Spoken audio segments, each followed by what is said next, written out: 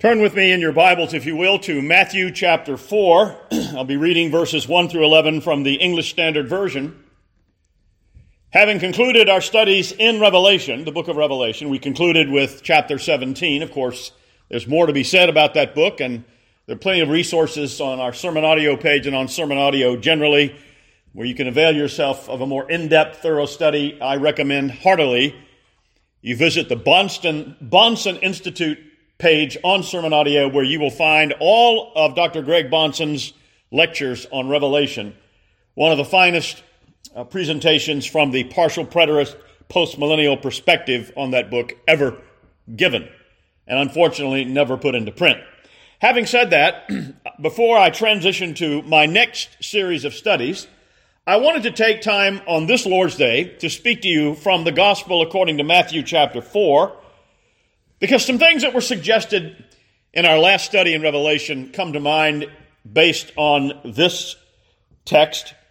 And I suppose that maybe it's providential that we're having our monthly fellowship meal today, and so I've titled the message, Faith and Not Food. But please listen now as I read these verses. Then Jesus was led up by the Spirit into the wilderness to be tempted by the devil. And after fasting 40 days and 40 nights, he was hungry.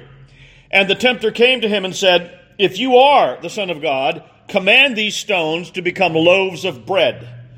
But he answered, "It is written, man shall not live by bread alone, but by every word that comes from the mouth of God." Now, I'm going to end the reading there, the episode of the temptations of Christ by the devil at the beginning of Christ's ministry, go on through verse 11.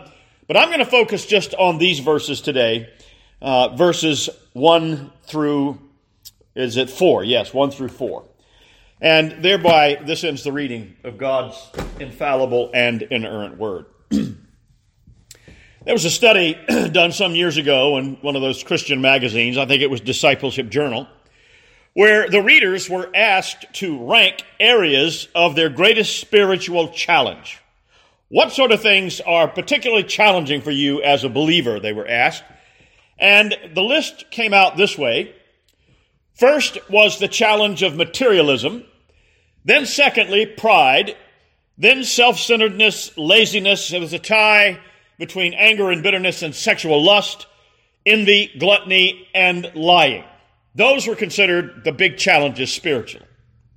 Now, the respondents to that survey also noted that their temptations were more powerful and almost overwhelming when they had either neglected their time with God or when they were physically tired. And they said also that the ability, by God's grace, to resist the temptations was most effective by prayer, by avoiding compromising situations, by Bible study, and by being accountable to someone else, another believer. So in this gospel reading that you just heard, we're taken back to the time of the earliest days of the ministry of our Lord Jesus Christ. And at the beginning of that ministry, after his fasting 40 days, he's confronted with several major temptations, including the one that we're focusing on now. And when you look at all of them together, they are the most basic temptations in life. And they form the foundation of all the other temptations. The lust for power and pride, ego, food, carnal desires, that sort of thing. So at the beginning of his ministry, he spent 40 days and 40 nights in the wilderness fasting. Now he did that to draw closer to his heavenly Father and to reflect upon his upcoming ministry. At least that's my estimation as to why he did it.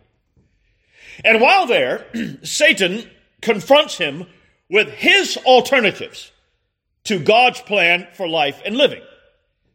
You see, friends, every society has something at its foundation that gives that society life and motivation. We could say the same thing for every individual, too. And that foundation is either the Bible or Satan's counterfeit alternative. And when that foundation is the latter, that is satanic, the operating assumptions of the people and of their governments, by the way, is that it's God Almighty and not human beings who's got to change. Lord, you need to adapt to our needs. You need to evolve to adapt to human situations. Man comes to God with his fist in his face and confronts him with an ultimatum. He demands that God adapt himself to the humanistic view of life. Humanity's demand upon God is the demand to have paradise on earth in terms of material abundance. And humanity's cry is, God, give us our heart's desires and passions, and then we'll be happy. Now, what is most remarkable about this is that it is self-defeating. It is suicidal. Unhappiness, depression, and alienation are often highest among those who have achieved material wealth and riches.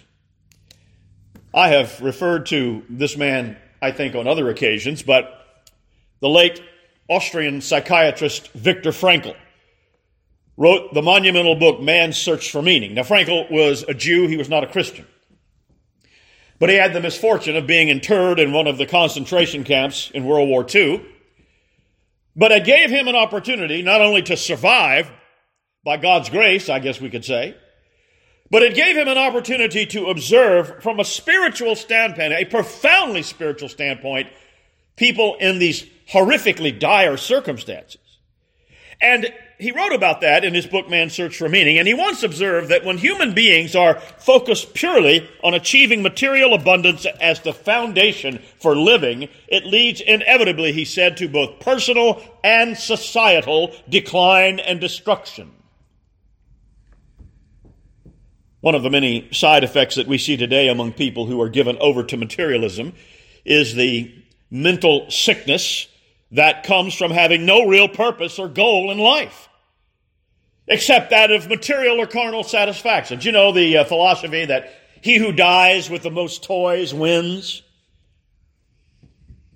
You know, if someone has so much wealth and money, they don't know what to do with it. And granted, that doesn't describe any of us in this room, although we're not immune from having this problem, but especially among people whose main goal is accumulating wealth for power and pleasure.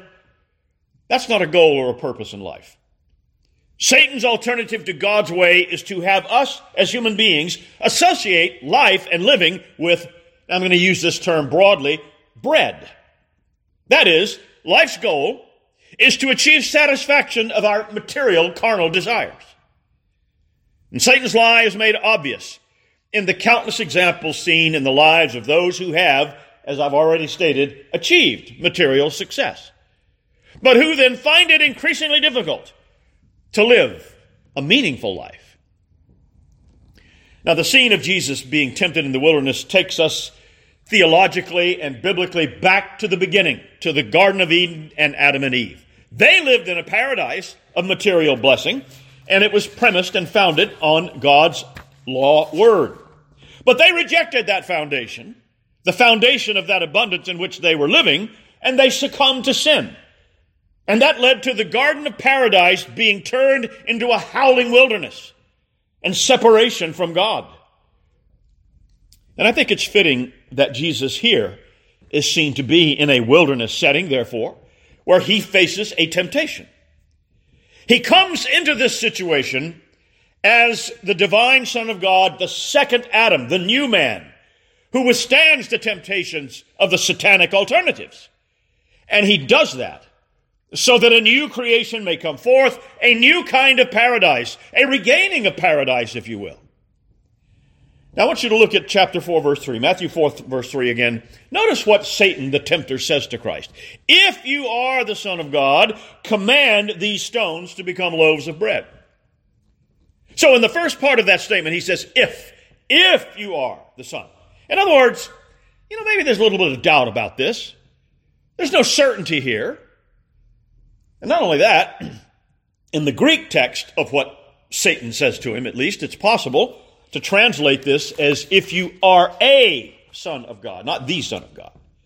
So there is in Satan's statement, we may conjecture, I think, reasonably so, an effort to verbally manipulate Jesus and, frankly, any of us reading this story. If Jesus is, well, there's some doubt, right? If he is a Son of God, well, who else could be a Son of God if he's not the Son of God? Well, I think that Satan would be putting himself forth as a candidate, as a son of God. That's what he's implying here, I think. Hey, come on, Jesus, join with all of us who are already sons of God. Demonstrate who you are by doing what I ask. Now, I want you to think for a moment about bread. Now, we have bread every Lord's Day as we come to the table of the Lord.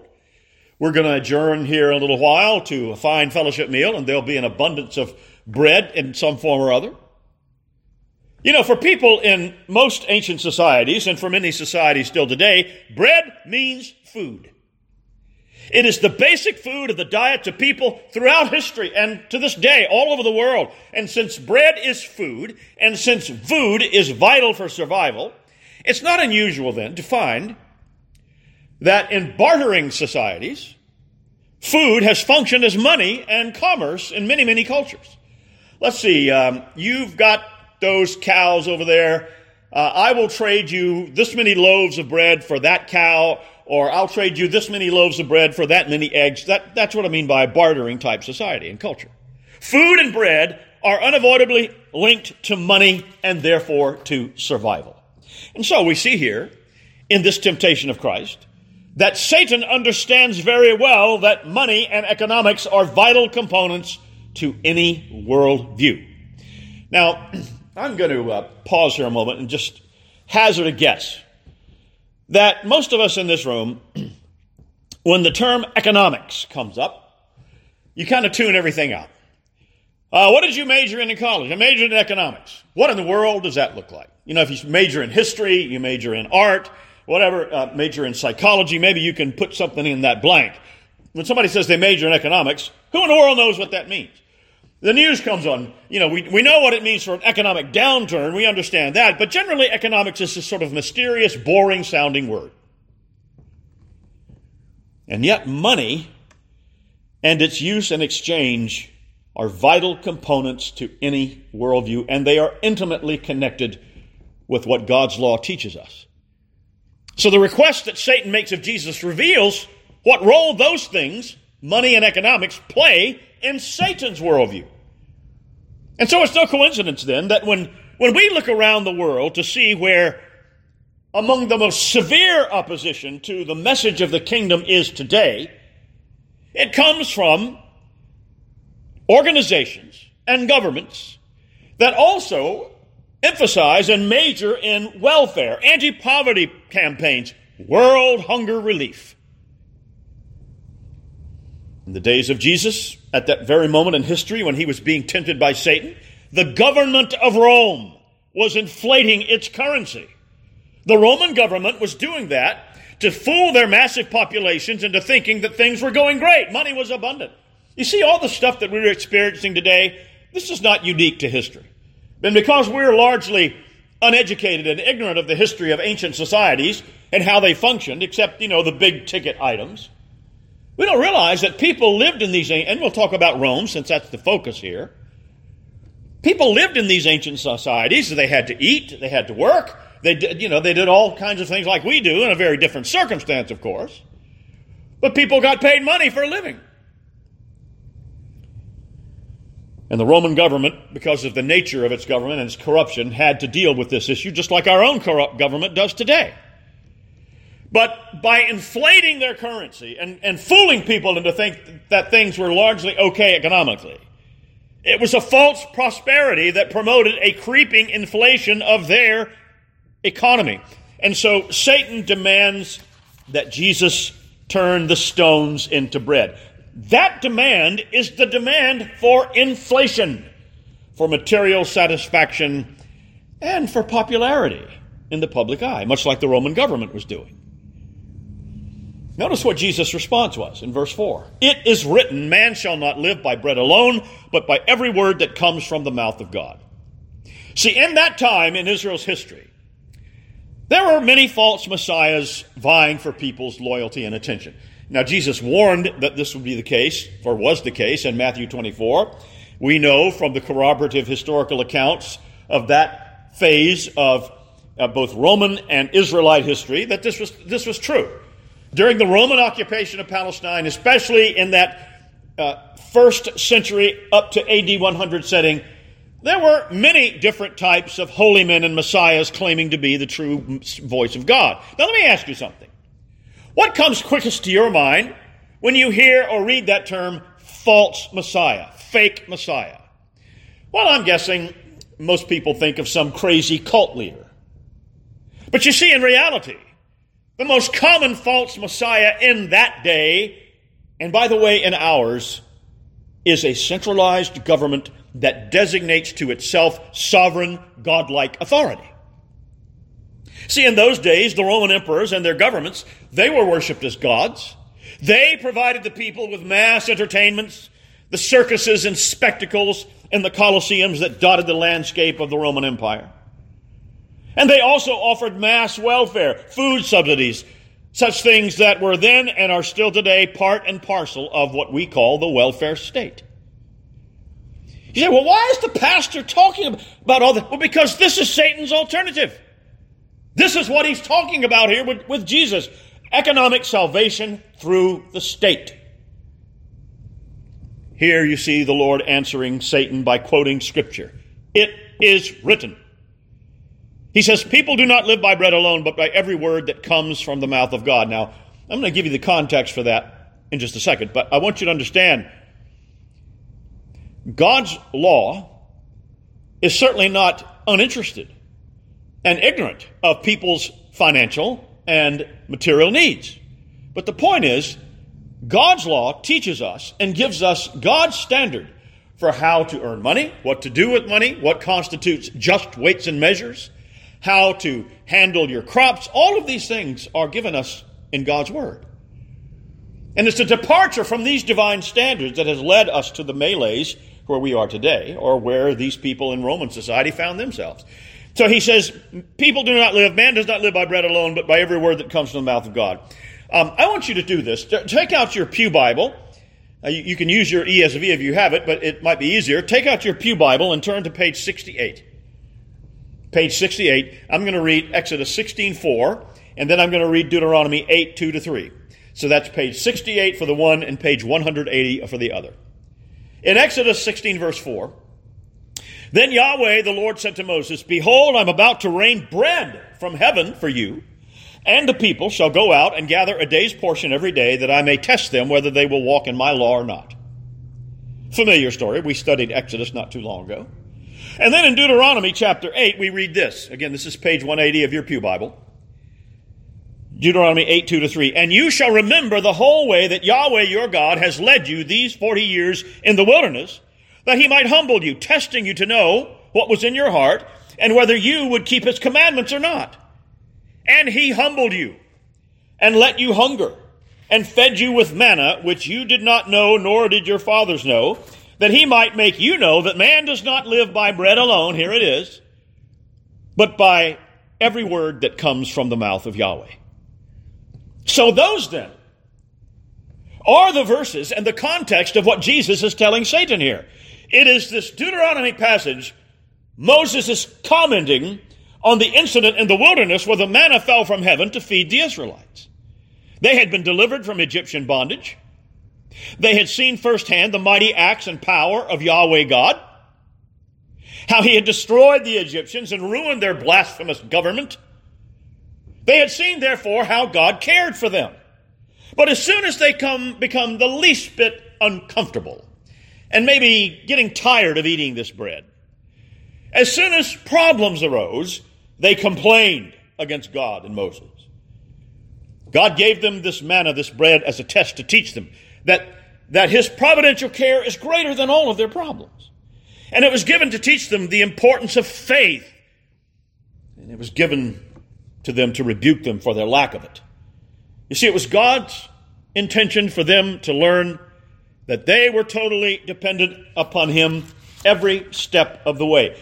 He it was who delivered them, and now how dare they show a lack of trust at this point. But if you know the story, you know, sadly, that they refused to have faith and trust in Yahweh. They refused to understand the message God was sending them. They took the manna as the basis of their relationship with God. But the basis was supposed to be faith and not food. So they demanded more and more manna. and there was less and less faith. Another way of seeing that is that their faith was in economic fulfillment, not in their Creator. And that explains something, I think, very, very important. How that their descendants, the descendants of these Israelites years later, they were looking for a Messiah who would lead them to military and material victory. I want you to turn with me to John chapter 6, verse 15. I'm going to read this verse. I just turned over to John 6. Hold your place here in Matthew 4. John 6, verse 15. Jesus has taken the 5 loaves and fish and miraculously expanded them and distributed them. And notice what it says here. Perceiving then that they, that is the Jews, were about to come and take him by force to make him their king, Jesus withdrew to a mountain by himself. So the context there is that when the Jews saw that Jesus, what he could do, these miraculous powers to multiply food, they tried to take him forcibly, to compel him to become their king, to lead their government. This is the kind of king they wanted. One who would provide them food for nothing.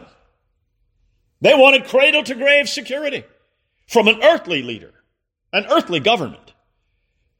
But Jesus rebukes them severely, and he rejected their efforts. If you look down at chapter 6, verse 31, Jesus, what he says to them, what the Jews say to Jesus here in 6:31, our fathers ate the manna in the wilderness, as it is written, he gave them bread from heaven to eat. But then listen to Jesus' response to their demand. If you look over at verses 48 to 51 of John 6, he says, I am the bread of life. Your fathers ate the manna in the wilderness, and they died. This is the bread that comes down from heaven, so that one may eat of it and not die. I am the living bread that comes down from heaven. If anyone eats of this bread, he will live forever, and the bread that I will give for the life of the world is my flesh. In other words, those Israelites in the desert, they did realize their economic dreams. And the result was their decline and death. And with only 2 exceptions, that generation of Israelites were all apostate. They demanded salvation on their terms and not God's. But the God of Scripture offers salvation only on his terms. Man cannot choose God. Only God can choose man. The paradise on earth that humanistic man would create looks good on paper. It looks good, in the virtual reality computer-generated models. But it is ultimately one that leads to death, and it is a poor and fatal substitute for the kingdom of our Lord and of his Christ. Today, in our time, voices cry out for more bread, more material things, instead of more faith. The Bible tells us that God knows our material needs. God doesn't deny our prayers and our needs for those things and our desire to have them legitimately met. God fully understands that we have material and physical needs, but God wants us to understand that bread alone won't do it. And thus the hope of the world is not found in economic security. It is found only in Christ and his law word. Now, in our history, there have been a few people who've understood that. I think no finer example of this is that when these United States were founded, at least the original 13 colonies, they were initially grounded in biblical principles with a strong Christian foundation to the various state constitutions. These United States were established as free and independent states in a land that was almost as much a paradise physically as the Garden of Eden. But although the problems were present from the very beginning of our history, especially in the late 18th century, the United States turned away from Christian principles, and now we have a nation that our ancestors would hardly recognize. They would not recognize it at all. Let us understand that God may well deny us some answer to prayer or some plea for help in this area. And he may do that because he wants us to rely on him alone. Our eyes should be fixed upon Christ, who belongs to God the Father and who alone brings us true joy and peace. That's the reason, for example, why in the epistle to James, James says in James 1, "Count it all joy, my brothers, when you meet trials of various kinds, for you know that the testing of your faith produces steadfastness. And let steadfastness have its full effect, that you may be perfect and complete, lacking nothing."